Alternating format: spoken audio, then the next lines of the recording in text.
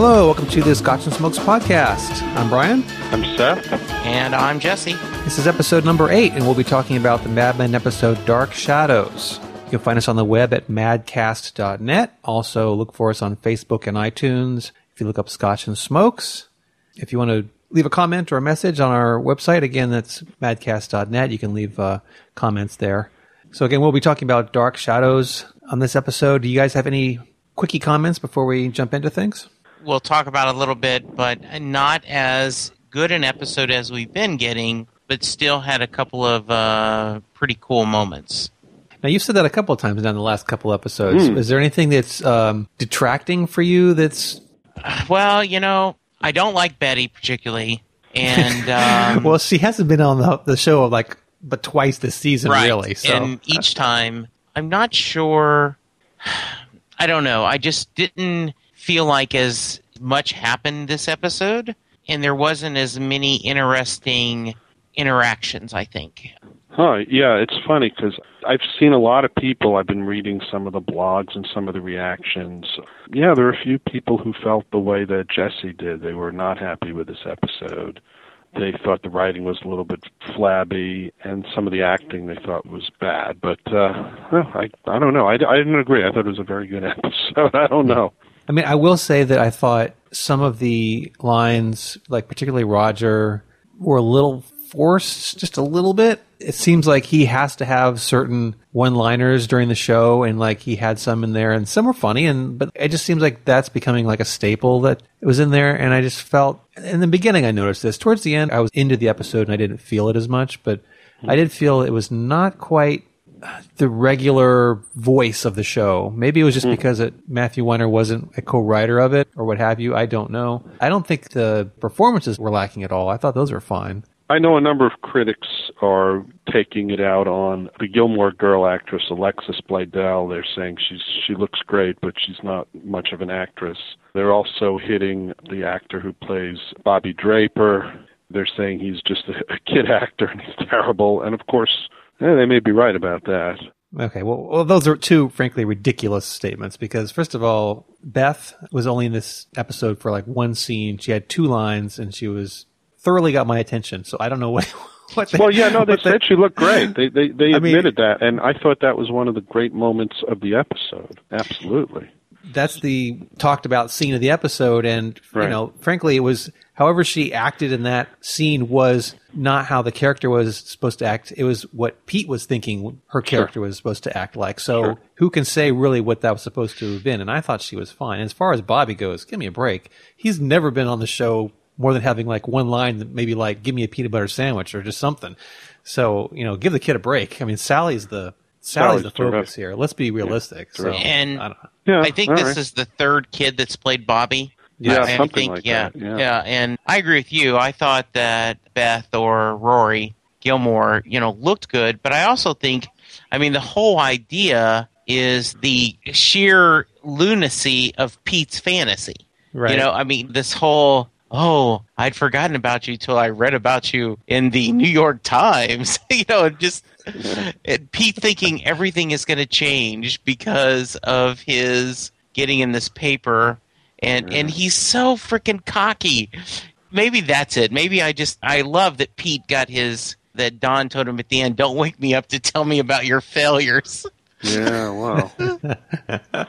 Well, Pete wanted to talk with somebody. Pete wanted to share his outrage with somebody. Right. And obviously he's not really connecting with Trudy anymore, I guess. He's not fantasizing about her. He's fantasizing about other women. He's sleeping with other women at least once. Trudy is no longer there for him for whatever reason, even though, I thought she was a pretty sympathetic character for a long time. The relationship seems to have run its course there, at least in terms of what Pete's thinking. All right, well, let's bring up Betty. I know you don't care for her, and who does, really? She's so just a nasty human being, but she was in the episode for the first time in a long time, and she had a very pivotal influence on the episode, starting with the opening shot of her measuring carefully. And I will say, this is something I noticed, and I could be wrong, but I just believe this, that the opening shot of, you see her hands measuring and spooning off this thing onto this thing. First thing I said was, that's a hand model, because the fingers were thicker. They were more plump hands. Because the very next shot I was paying attention, I don't know why that, it called attention to itself to me. And next shot you see Betty kind of medium close up, and you see her hands again, and I'm like, I'm pretty sure that was not her hands, because they were big. But anyway. So that is such a Brian observation. Yeah. That is just tremendous detail there. My goodness. That is the greatness of Brian, everyone. And I could be completely wrong, so who knows? Maybe. From my perspective, the first thought I said is, oh, look, Betty's on Weight Watchers because she's weighing everything.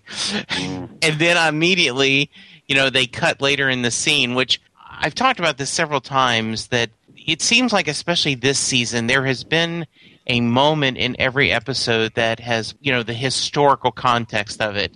And seeing the women all attending a Weight Watchers meeting, smoking, listening, and to a certain degree, as someone who has attended his share of Weight Watchers meetings that didn't take, they still do the same things. They still have the same talks. Do you have a plan for Thanksgiving?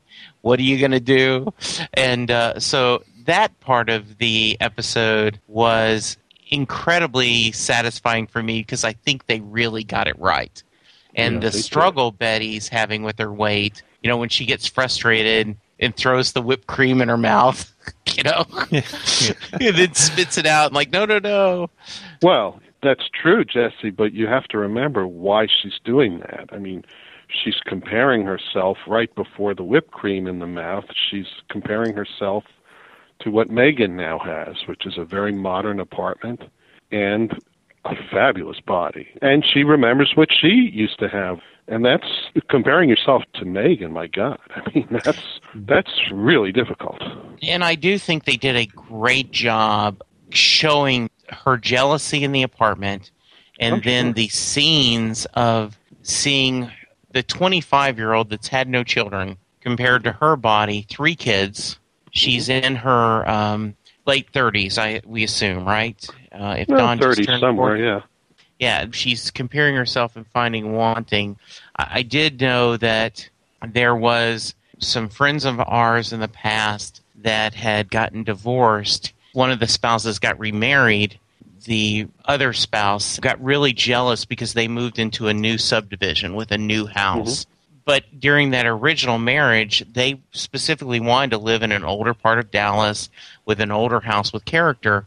And so I thought of that. I said, there's no way Betty would ever want to live in the city. But it's just that newness and that shininess, and especially when she's living in the Addams mansion, she's feeling pretty drab, right? Where everything is still dark. I mean, Betty's eating in the dark there, remember? Yes. Later in the episode, when Henry sneaks into the kitchen late at night, of course it is late at night, but it's still dark.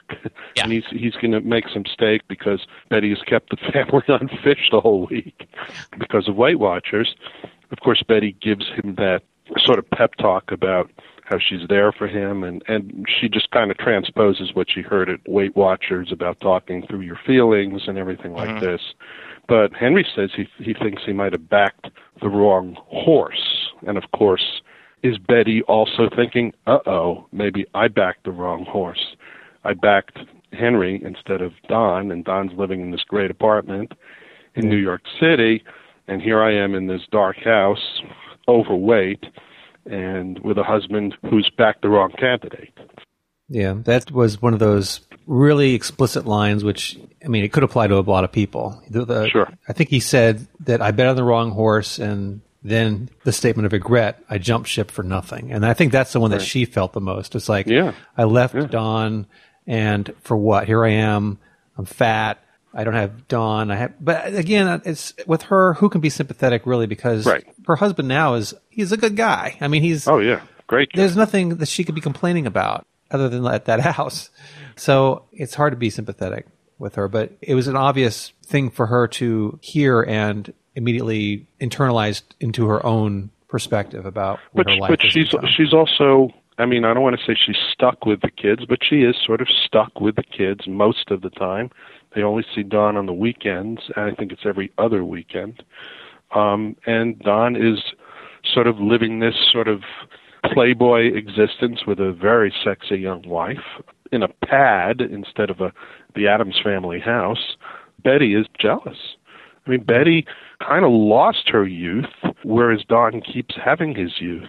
Talking about sort of parallel themes, I thought the bit about Megan running the lines with her friend there for the Dark Shadows television series was kind of interesting, because I felt like one of the themes of the show is Roger and Pete sort of inheriting everything and Don having to make it on his own. And with Megan at Sterling Cooper Draper Price, whatever she did, everybody was always going to say, oh, well, she's succeeding because she's Don's wife. And now she's trying to be an actress, and her friend throws the same thing back at her. Oh, well, you don't have to wait tables and you don't have to struggle to be an actress. You're sitting here on Park Avenue with your rich husband.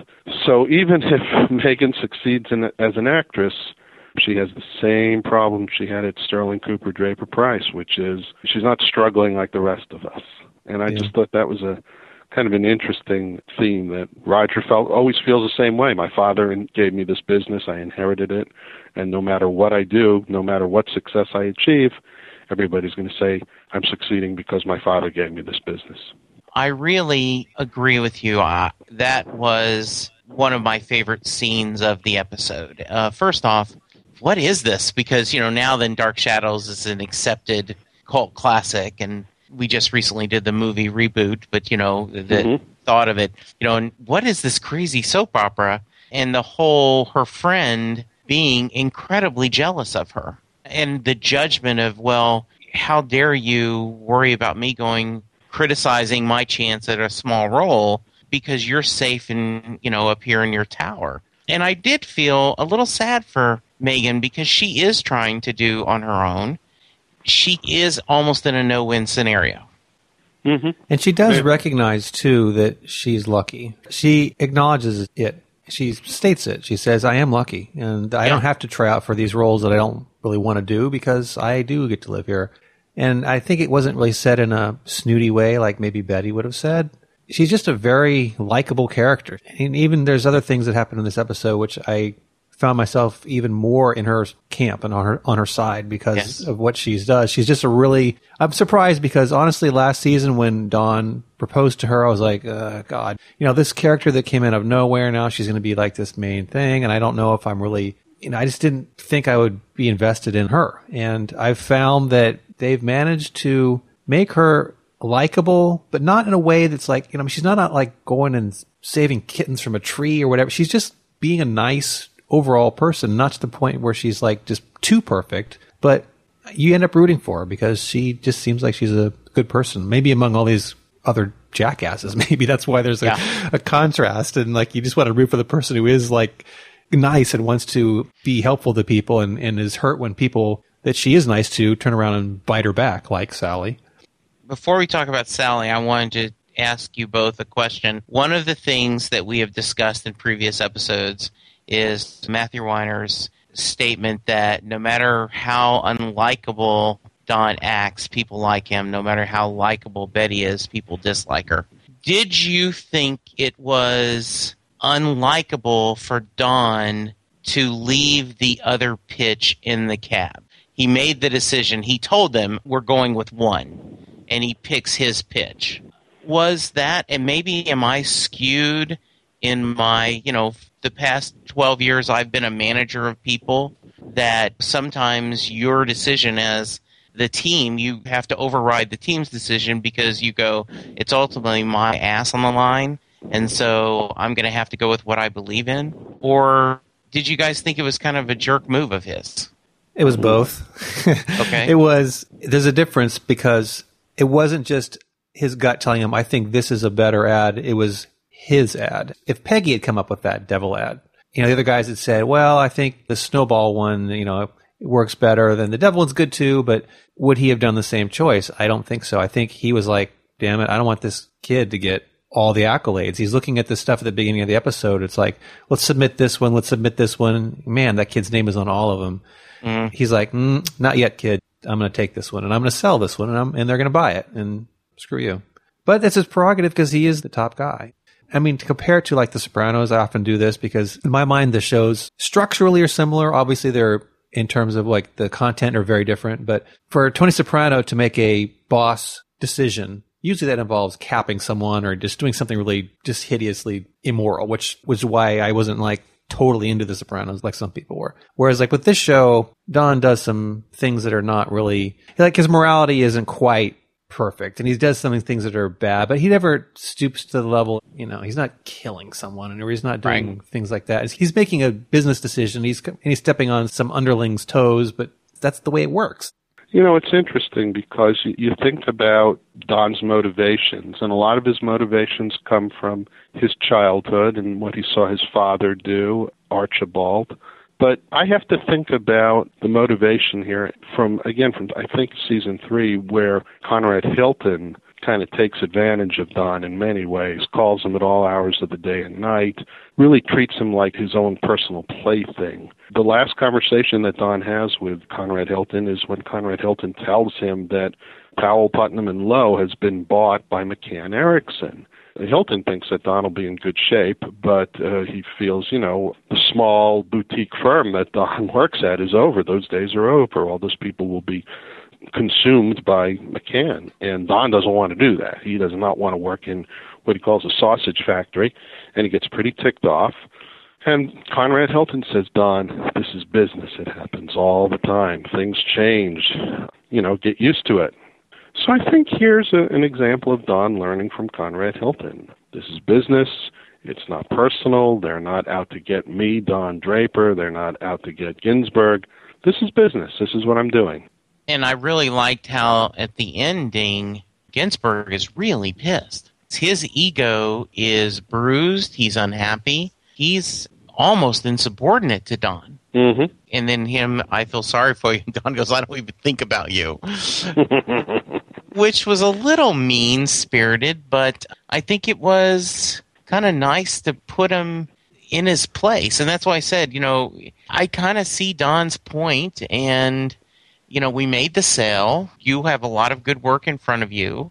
As he told Peggy, right? That's what the money's for. Right. I pay you for your ideas. That's what the money's for. The other thing is, though, interestingly, I think, is that maybe Weiner is trying to show us that the times they are a-changing, and younger people are feeling their oats and talking back to older people in a way they wouldn't have in the early seasons of this show. And that's because society is changing and the mores are changing. So we have a couple of examples in this episode of younger people or underlings, as you say, dressing down older people. I mean, Peggy certainly dressed down Roger in the elevator over the Manischewitz or the Monarch wine situation. So that's one thing. And then, as you said, Ginsburg kind of being insubordinate with Don there. So that's another one. And then even Sally kind of mouthing off to Megan about Anna Draper. I mean, she was very, very fresh there, I thought.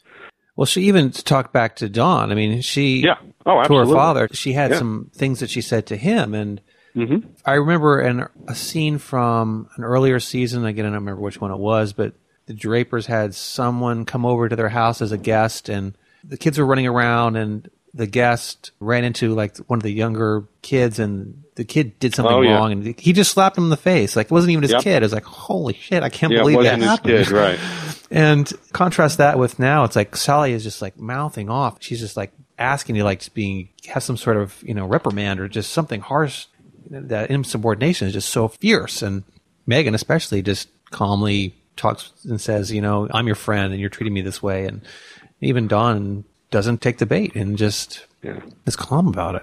Yeah. So let's go ahead and talk about Sally. I mean, Sally, there's times when I really feel like she is just such a Betty in training. It's like she just has this vindictiveness in her, and obviously she's learned it from her mother. And in this episode, Betty starts it off with, why don't you ask her about Anna? So then Sally goes and does as, Betty instructs and causes a bunch of commotion. It was her reaction later when she sees Don and Megan discussing it and overhears well, this is because she's trying to poison us from 50 miles away. And I thought that was a great moment for Megan, wasn't it? It's a great moment for her. Again, that's why I continually am like more impressed by her. I'm impressed by her. I'm in a corner, and and I think again, this is such a advancement for Don in terms of like a relationship, because he at first is really angry. You know, let me make the call. Get out of here. This isn't your choice. And then he goes to, you're right, I'm sorry. And he is. And he sees the error of what he was about to do. But back to Sally. Her hearing that conversation and her kind of like sinking back into the shadows after she hears that, you know, you wonder like what is going through her mind. And then when she tells Betty later that, I brought it up and they explained it and that was it. And her seeing Betty's reaction, like I said, she has this mother as an influence.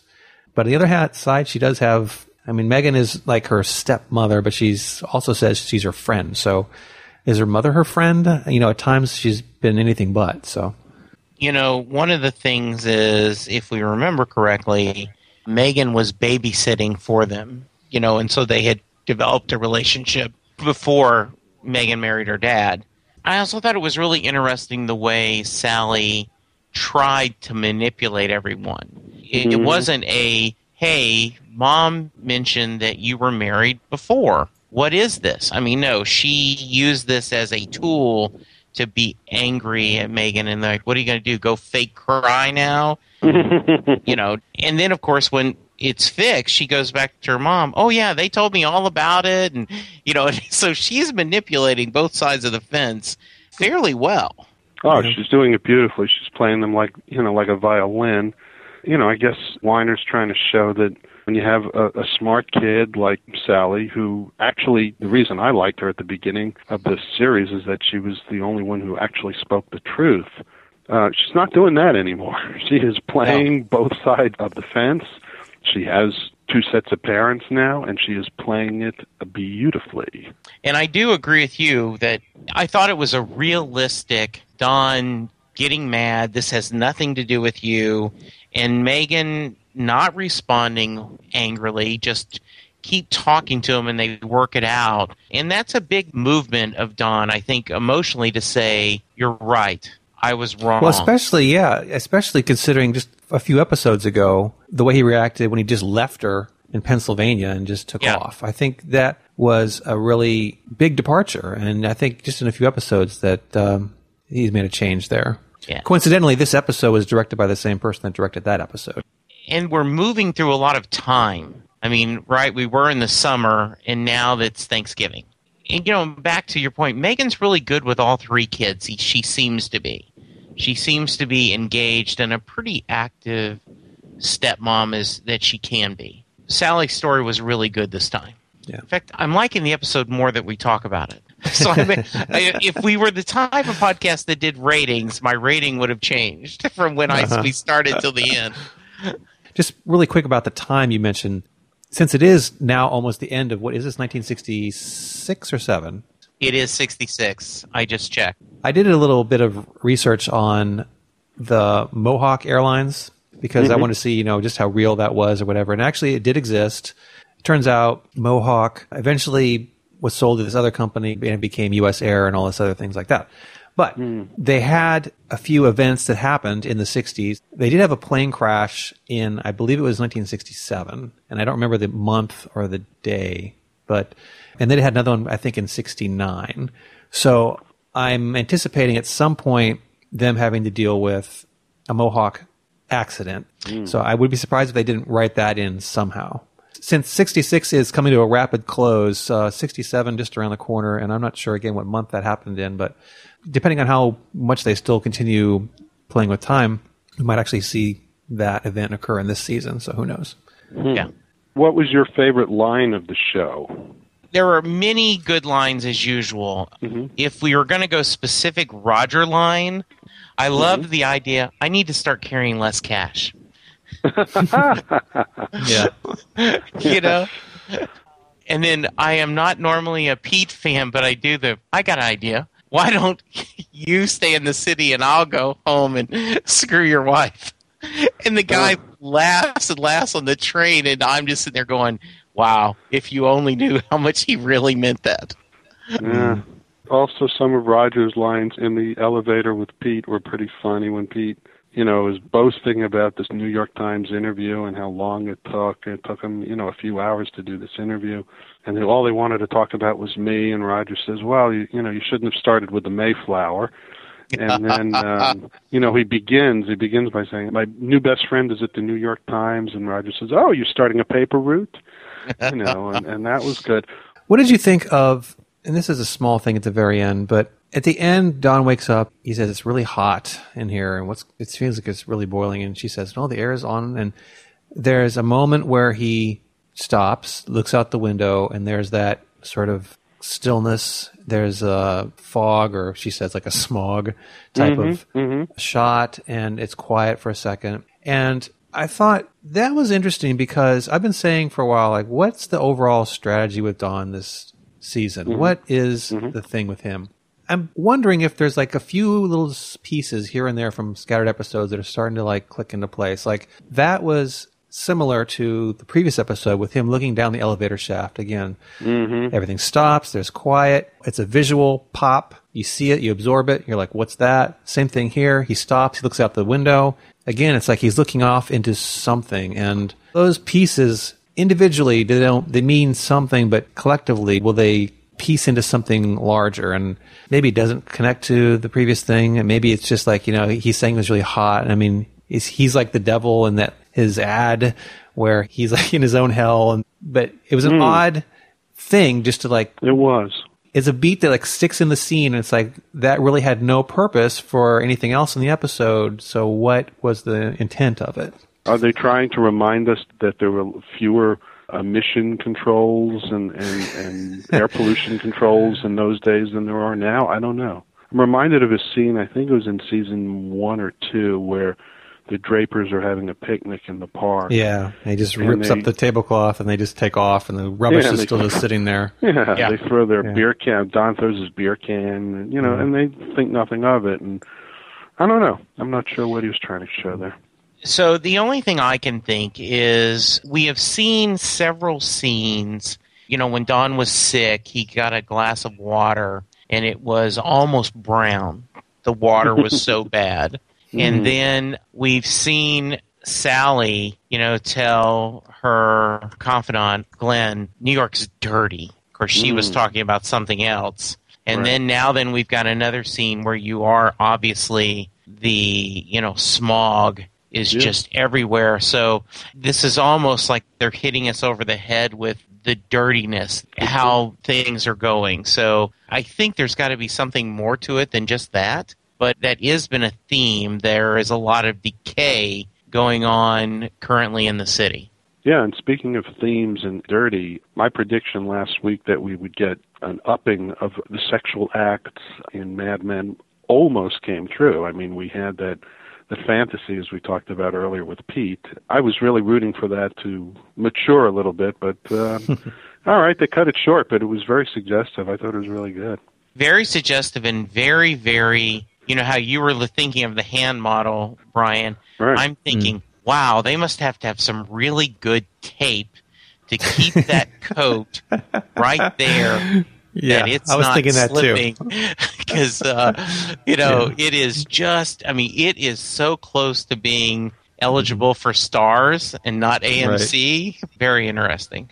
Just in terms of the direction of the show, there was a few things I thought were really well done. Just starting back from the beginning, when Betty was in the apartment, when she first walks in, they had her come in, and her reflection was like in this mirrored part of the hallway there. And I always pay attention when anyone shoots somebody with a reflection. That's always It's always telling in some way. And then later, when she and Megan are facing each other, they're again outside that infamous window with the smog.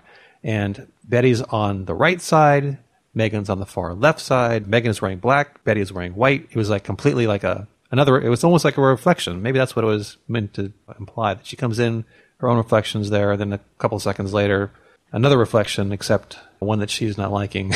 Yeah. And then another thing I thought was a nice parallel was the Dawn riffing through the papers of the ad ideas in the office, and then later Betty riffing through the artwork papers and her finding something just as Dawn had found something. I thought that was a good parallel there.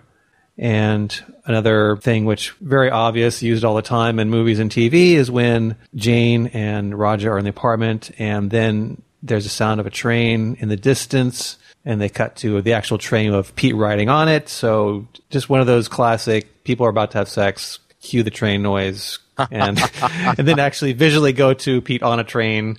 So they did it both audibly and visually there. And the last thing I would say, too, is I thought that they shot the Draper apartment a little differently than we'd seen before. We seem to have seen different shots of like into the kitchen. And again, that probably had much to do with the overall theme of like food and just Betty's uncomfortable being around that and her struggles with eating and food and things like that. I think directors often try to find some new angle to shoot on a set. And I think this time they said, well, let's shoot towards the kitchen. Yeah, and I thought that the dialogue where everyone's going around the table, what are we thankful about? I'm thankful that no one has it any better than me or something. Yeah. Oh, that was just really, really sad. Yeah. I have everything I want and no one has it better than me or something like that. Yes. And that was just like, oh, really? Uh-huh. Yeah. If she says that enough times, she'll believe it. Yeah. Right. I thought we should just talk about sort of the overall theme of the episode, and that to me was sort of people staking out their territories. I mean, Peggy sort of staking out her territory. I'm the top copywriter, and then Ginsberg kind of saying I am, and Don even trying to get back into the ideas business. Roger trying to get back into the accounts business. So there's a lot of people trying to stake their claim to various positions, and as somebody said, I think Roger said, every man for himself, which I thought, on so many levels was interesting because obviously he said it to Peggy. He could have said every person for himself, but okay. And how many times has Peggy heard that over the course of this series? I mean, I can certainly remember Michael Kinsey, or Paul. Was it Paul or Michael? You remember Kinsey from I think it was Paul, season wasn't it? 1, 2, and 3? I think it was Paul, wasn't it? Yeah, I mean, Paul at some point getting very territorial with Peggy and telling her, more or less, every man for himself, I'm not working with you anymore. I'll do my work, you do your work. So, I mean, she's heard that so many times. Yeah, I think the flip side of that is everyone was envious of everyone else. They're trying to get ahead, but, Betty envious of the body and the apartment. Megan's friend envious that Megan is independently, being able to pursue this. Don actually envious that his work, he's not the hotshot idea guy anymore. And Roger envious, he still wants to be vital. And, him and Bert kind of working together to show that the old dogs still have a few new tricks and everything. So definitely everyone trying to stake their territory and kind of envious about what the other peoples have in their territory. So any quick thoughts about where we think we're going? We're almost done with the season, aren't we? Yep, maybe 4 episodes left. Is that right? Yeah. 3 or 4? That's right. Are we going to get to 67 or? I think so. If they're already at Thanksgiving, that's only a month to cover for 4 episodes, and I think they will get in there some way. I'm still waiting for Don to be a character that chooses his direction. This episode, he did move forward with his own 2 feet. He made a decision, leave this one ad in the car, go do this myself. The last few episodes, it seemed like things are happening around him. He's sort of like being taken along with the force of these other characters' actions and motivations. I'm still waiting to see what is it that he is going to do that is going to influence where he ends up at the end of this season. Because so far he's been, it's been good for him. He's been a good husband. He hasn't cheated. He hasn't done anything. But that means that he's not really doing much more than the status quo of going to work, doing his job. It doesn't get him in trouble, but that's good for him, but it's not as good for a drama where you need conflict and things to resolve. So I'm waiting to see what happens there. And with Peggy, she, on the other hand, seems to have done a lot this season. She's made inroads. She's making a change in her life personally. She's definitely grown in the role. No question about it. To me, the overarching question here, and I mean, it's not overarching, but it's a question, is Don really a true blue husband now, or is he going to stray again? To me, I know that's not really terribly important, but I just want to know. I'm kind of interested in, is Pete going to end up just keep being so Pete-ish Or is he going to end up finding a little happiness? Will we see a thin Betty by the end of the season? I keep expecting someone to snap and do something extraordinary. And not an extraordinary, like a great, oh, good for you way, but in a bad way that affects other people.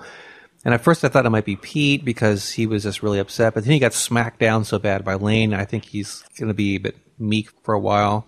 He'll still be a prick, but he won't be barking as loudly. I'm still not sure what Ginsberg is up to in terms of his motivations and, you know, just what's Very up with him. Because he's a strange character. He's a very mysterious personality. Yeah. So we'll see. Okay, so I think that does it for this episode. Again, you can find us on the net at madcast.net. You can also find us on iTunes and Facebook if you look up Scotch and Smokes. Thanks again for subscribing, everyone. Until next time, the bar is open. Thanks for listening. Bye-bye. Bye, everyone. Bye-bye.